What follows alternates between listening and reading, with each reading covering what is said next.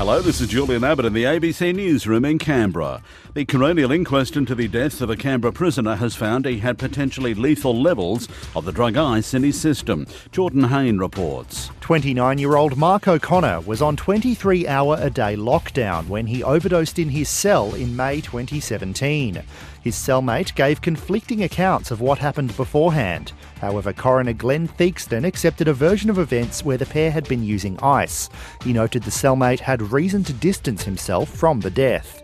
The inquest did not examine the broader issue of drugs making their way into Canberra's jail, and Mr Theakston made no adverse findings against anybody involved. 1 in 10 babies in the ACT aren't accessing the Universal First Home Visit from the Maternal and Child Health Service, according to the Auditor-General. Elise Scott reports. The audit into referrals of vulnerable children found a sizable proportion of ACT children aren't receiving the first visit, and there's poor take-up of free checks up to the age of 4.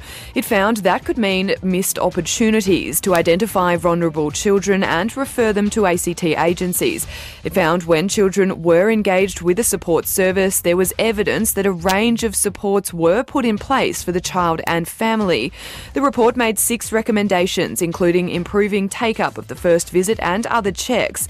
The Community Services Directorate says it welcomes the opportunity to improve support. The fossilised jaw of a juvenile giant wombat has been uncovered by Snowy Monero Regional Council workers in the ground near Cooma.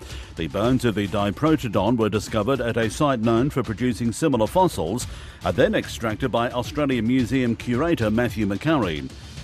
The wombats were a form of megafauna that died out more than 40,000 years ago.